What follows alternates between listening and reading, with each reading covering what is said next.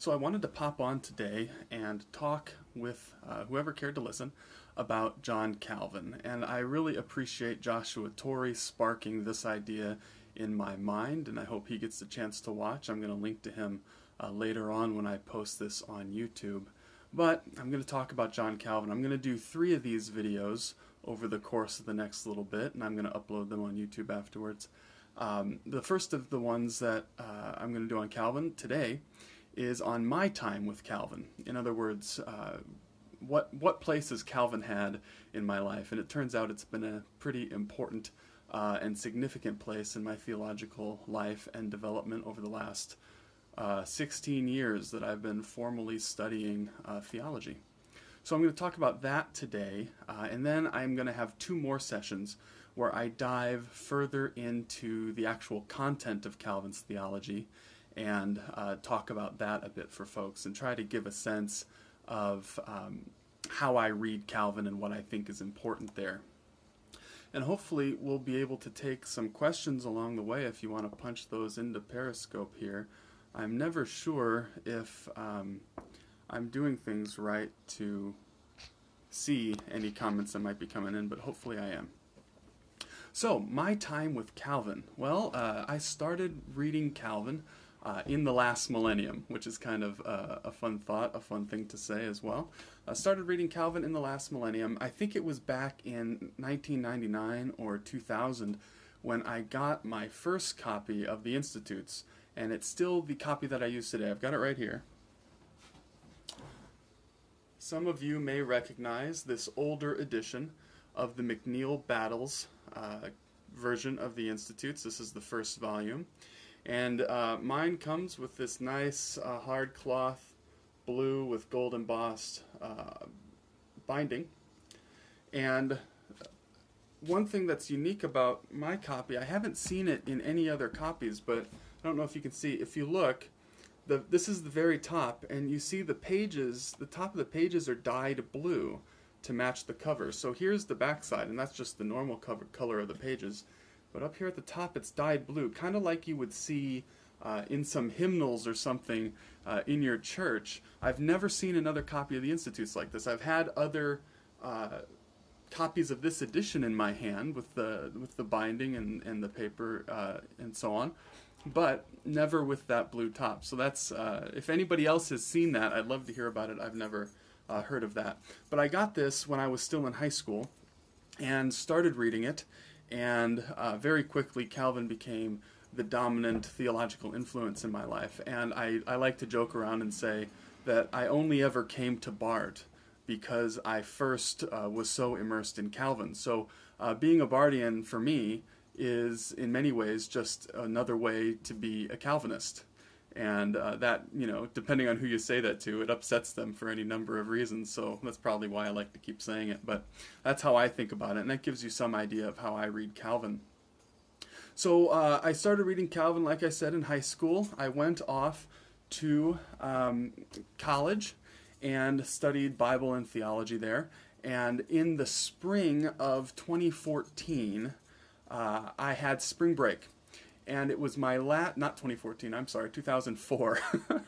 2004, the spring of 2004. I had a spring break and nothing to do. I was staying in town, not going home or anything like that. And I was married at the time, that last semester during my undergrad. And my wife was working. So I just had this spring break in our apartment with nothing to do.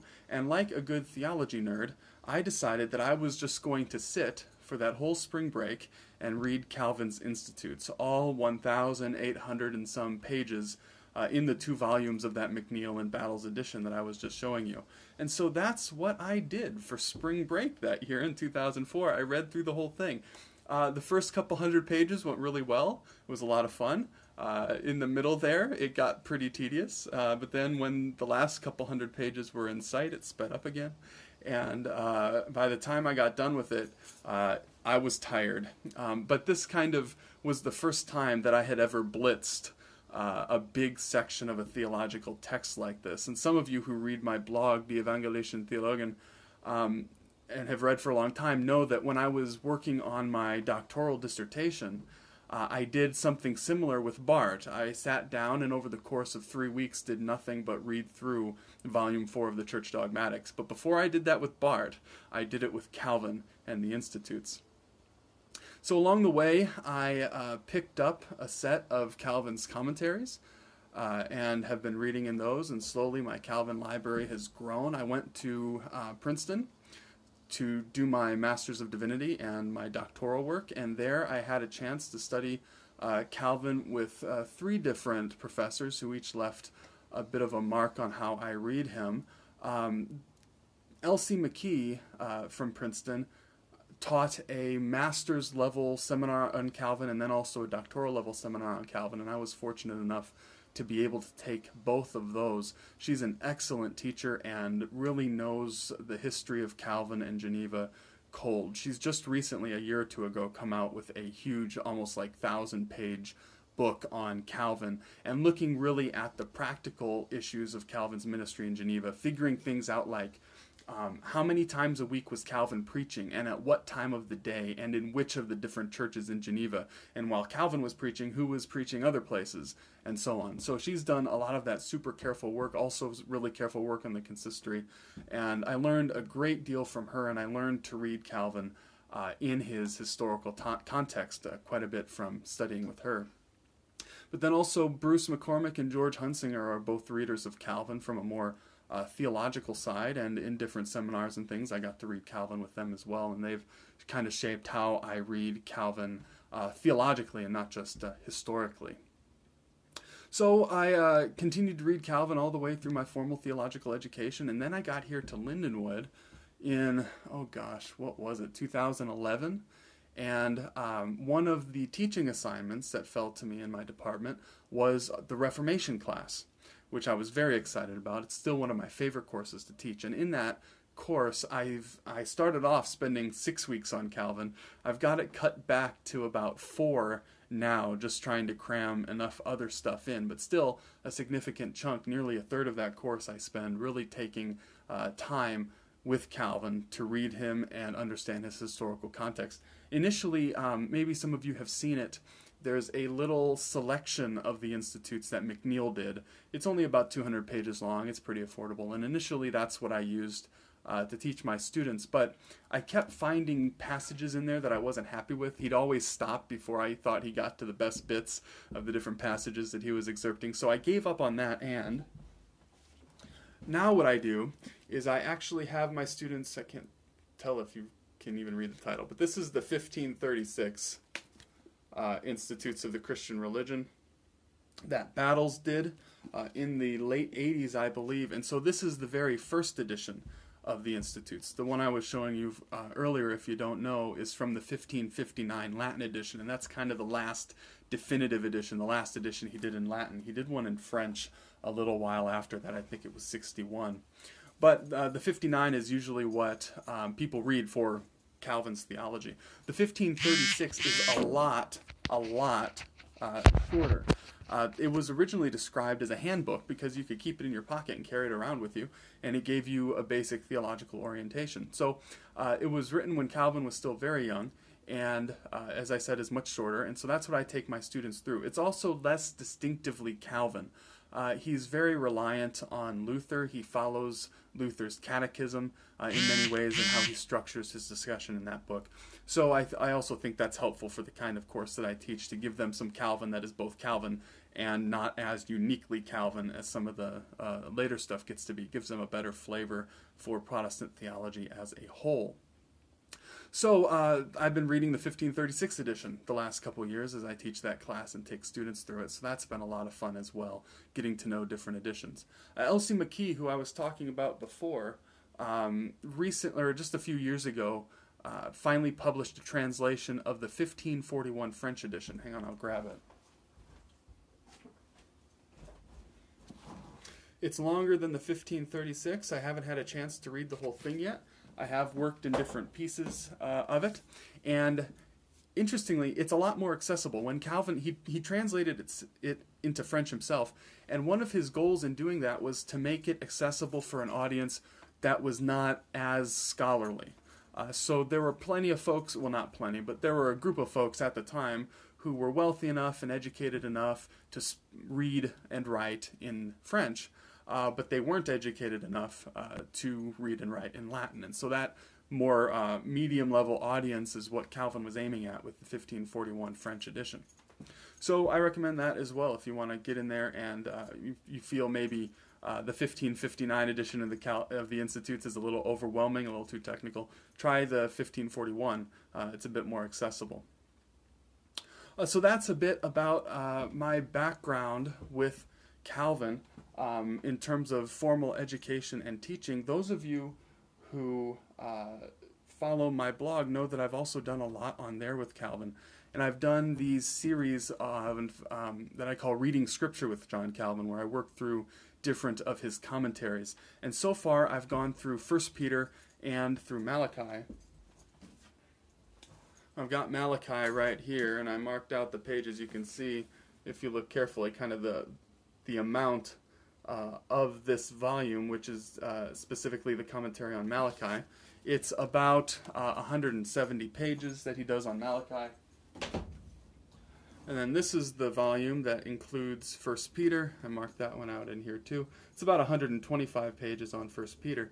So you can go to the serials index on DET and check out those series. I'm not doing one of them right now actively, but I'm working my way through the ecclesiological sections of Francis Turretin's Institutes of Eclectic Theology. This is one of the 3 volumes in that set. Now, the interesting thing about Turretin is toward the very end of Calvin's life, he finally realized what had been a dream of his since he first went back to Geneva after spending a few years at Strasbourg. And ever since that time, he had wanted to found in Geneva an academy on the model of the academy at Strasbourg, which he had been lecturing in while he was there. And so he worked tirelessly toward that. And finally, in the very late 1550s and the very early 1560s, he was able to make that a reality due to historical and material circumstances converging at the right time. And so he sets up this academy in Geneva, and then, he teaches there for the last few years of his life. His successor, Theodore Beza, was the first principal there, or headmaster, if you prefer. I've been watching Harry Potter, so headmaster jumps to mind. But fast forward 100, 150 years, and you get kind of the theological peak of that Genevan academy, the theological peak of the whole Genevan theological tradition of Reformed theology, and that's Francis Turretin, the most notable scholastic who worked at that academy later on. So I'm reading a lot of Turretin right now, especially on the blog, but it keeps me kind of in the sphere of Calvin and Calvin's theology as well. So that's the history of Calvin and me and our 16, 17-year acquaintance and kind of my formal education in Calvin. But what about my approach to Calvin? How do I read Calvin? Well, if you read Calvin with any kind of professional interest, I don't claim to be a Calvin specialist in any way, but I'm a very interested amateur. And anybody who works on Calvin at all has to deal with a debate surrounding Calvin's legacy. And really the question is, what's the relationship between Calvin and the Calvinists that come later? You have people like Barth and people in Barth's camp who liked to drive a wedge between Calvin and the scholastic theology that came after him. And then you've got people like Richard Mueller, who really wants to emphasize the continuity. And I'm one of those people who likes to plant themselves somewhere right in the middle of that argument and say, they're both right, but they're both overstating it. I think there are certainly things about Calvin that the thinkers that followed him lost. And I think there are certainly things about Calvin that the thinkers that followed him built on and developed in continuity with him. But while I think a lot of the continuity can be demonstrated materially, I think there's something of Calvin's spirit that's missing from the quote-unquote Calvinists. And I think really what it is that Calvin was deeply, deeply influenced by Renaissance humanism. And that humanism gave his theology a certain feel, a certain texture, a certain sensitivity, a certain attention to the human experience, a certain existential quality even, you might say. So one of my favorite secondary sources on Calvin is this book. For some reason, all the biographies of Calvin published lately have this picture of Calvin on it. Bruce Gordon's has this picture as well, but this is by Bernard Cottret, a French humanist himself, like Calvin. And to me, Cottret kind of gets Calvin at an intuitive level in a way that a number of other biographers don't. I'm not dissing Gordon or anybody else, but Cottret, I think, has a certain kind of empathetic connection with Calvin that's sometimes lacking. Say it's because they're countrymen, say it's because they're both humanists, whatever, but Cottret really brings out that humanist flavor to Calvin's life and theology that I think so easily gets lost in the Calvinists, so to speak. And another aspect of this is that a lot of the folks who want to stress continuity between Calvin and the Calvinists leave out an aspect of Calvin's legacy. And Brian Gerrish, I think, is a figure who really emphasizes that aspect of Calvin that often gets left out by those who want the continuity thesis. So this is a book by Gerrish. It's called Grace and Gratitude. It's specifically about Calvin's Eucharistic theology. And also Gerrish more recently published a book called The Christian Faith. And in that book, it's kind of a systematic theology sketch, but he takes as his primary conversation partners Calvin and Schleiermacher. And to anybody who works on Calvin, at least not at the level of specialist or super interested amateur, it's not necessarily obvious that Calvin and Schleiermacher should go together. But in fact, Calvin heavily influenced Schleiermacher. And so if you read Calvin in such a way that you can account for Charles Hodge, but you can't account for Schleiermacher, you're doing something wrong. And that's what I think Gerrish and Gerrish's work brings out so clearly. And it's really interesting if you look in the, the preface to this book, Grace and Gratitude. Gerrish tells how originally this book came as a series of lectures that he presented in Edinburgh. And Bruce McCormick, who I mentioned earlier, he was one of my teachers at Princeton, was there to hear the lectures and pointed out that Gerrish had presented in the lectures, quote, a Schleiermacherian's Calvin. In other words, a picture of Calvin viewed from the perspective of Schleiermacher. And Gerrish, in the preface, says, I hadn't really thought about it that way, but that's exactly right, and that's a good thing. As McCormick would also agree. So, when it comes to the whole continuity thesis thing, I think there are some things that are lost, and Calvin's legacy and influence and significance is a lot bigger. You can't just nail it down to what goes by Calvinist. So you've got to bring in that side of classic theological liberalism to Calvin's legacy as well. You have to pay attention to the humanism. And for my money, you also have to read Calvin as a proto-dialectical theologian.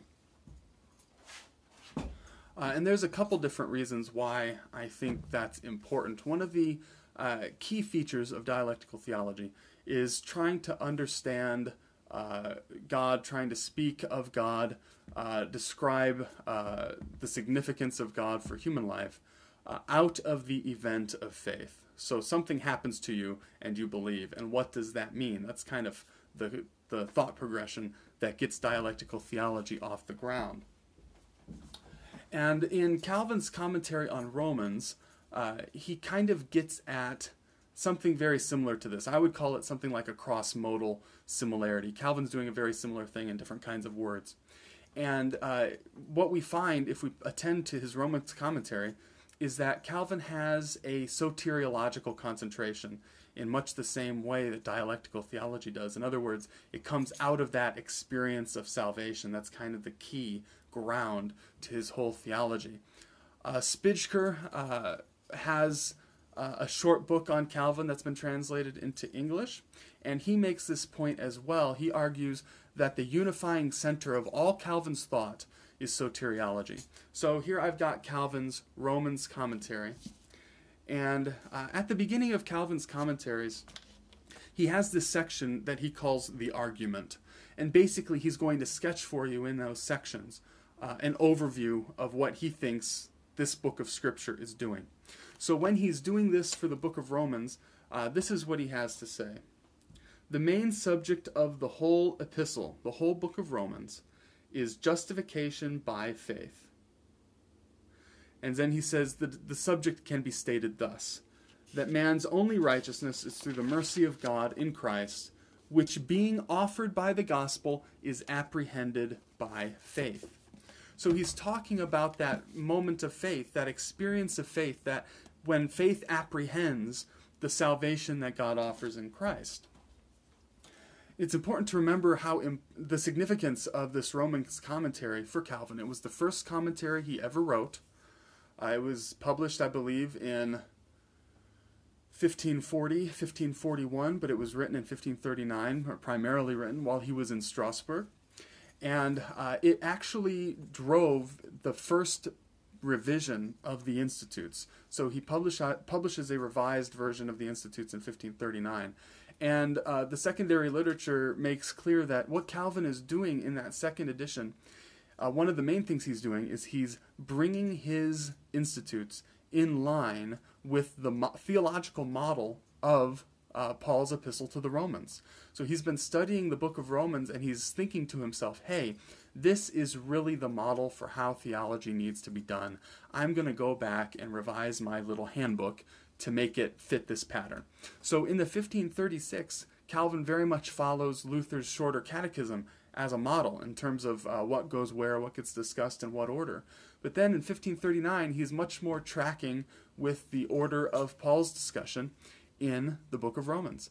And so when Calvin's telling us that the book of Romans is all about soteriology, it's all about the apprehension of justification through faith, what he's telling us then is that this is a core feature of his theology, something that he wants to put front and center from 1539 onward in the Institutes.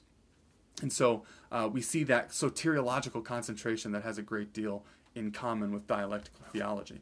But not only that, there's one of the most famous lines of all Calvin's theology right at the beginning of the Institutes. If you know the Institutes, you know that they begin with a letter to King Francis I of France, a dedicatory letter. And after that, when he gets into Book 1 on the knowledge of God the Creator, and then Chapter 1, the knowledge of God and that of ourselves are connected and how they're interrelated, right? So he's saying there's knowledge of God, there's knowledge of human beings, knowledge of ourselves, kind of existential knowledge of human nature, and he wants to say they're interconnected. And now here's the famous line.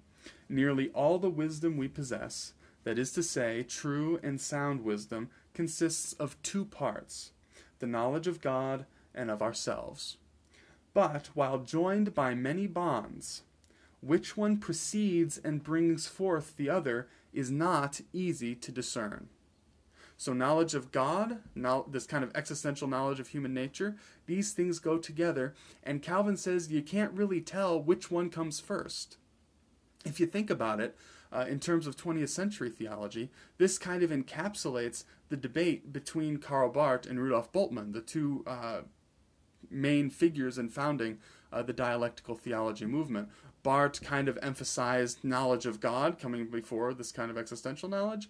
Bultmann kind of emphasized the existential knowledge as the ground and foundation and source for that knowledge of God. And Calvin here is telling us these things need to be held together in a dialectical tension. You can't tell which one comes before the other. And as he goes on, he'll say, well, sometimes it looks like the one comes first, and sometimes it looks like the other comes first. But then he ends this first chapter of the Institutes by saying, yet, however the knowledge of God and of ourselves may be mutually connected, the order of right teaching requires that we discuss the former first and proceed afterwards to treat the later. In other words, Calvin discusses knowledge of God before he discusses this kind of existential knowledge of human existence.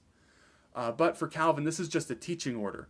This is what he thought in his time and place needed to be said first and needed to be said second. But in actual fact, these two things go together and cannot be divided and separated. And that is the core of dialectical theology.